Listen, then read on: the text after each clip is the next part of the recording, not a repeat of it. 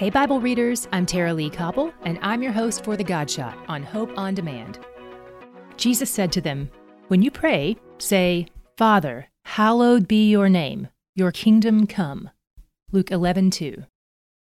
One day when Jesus is talking to the Father, his disciples ask him to teach them how to do it.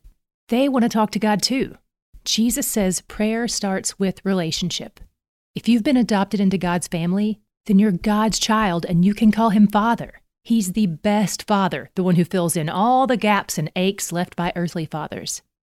Next, we recognize his holiness and his character. Remembering who God is sets us up to talk to him in a way that honors him. We also pledge our allegiance to his kingdom, confessing that his ways and his plans are best. It's an act of surrender that only comes from knowing and trusting him. Prayer is a regular conversation that increases our intimacy with the Father, and he's where the joy is. To hear more of The God Shot and other great podcasts, go to hopeondemand.com.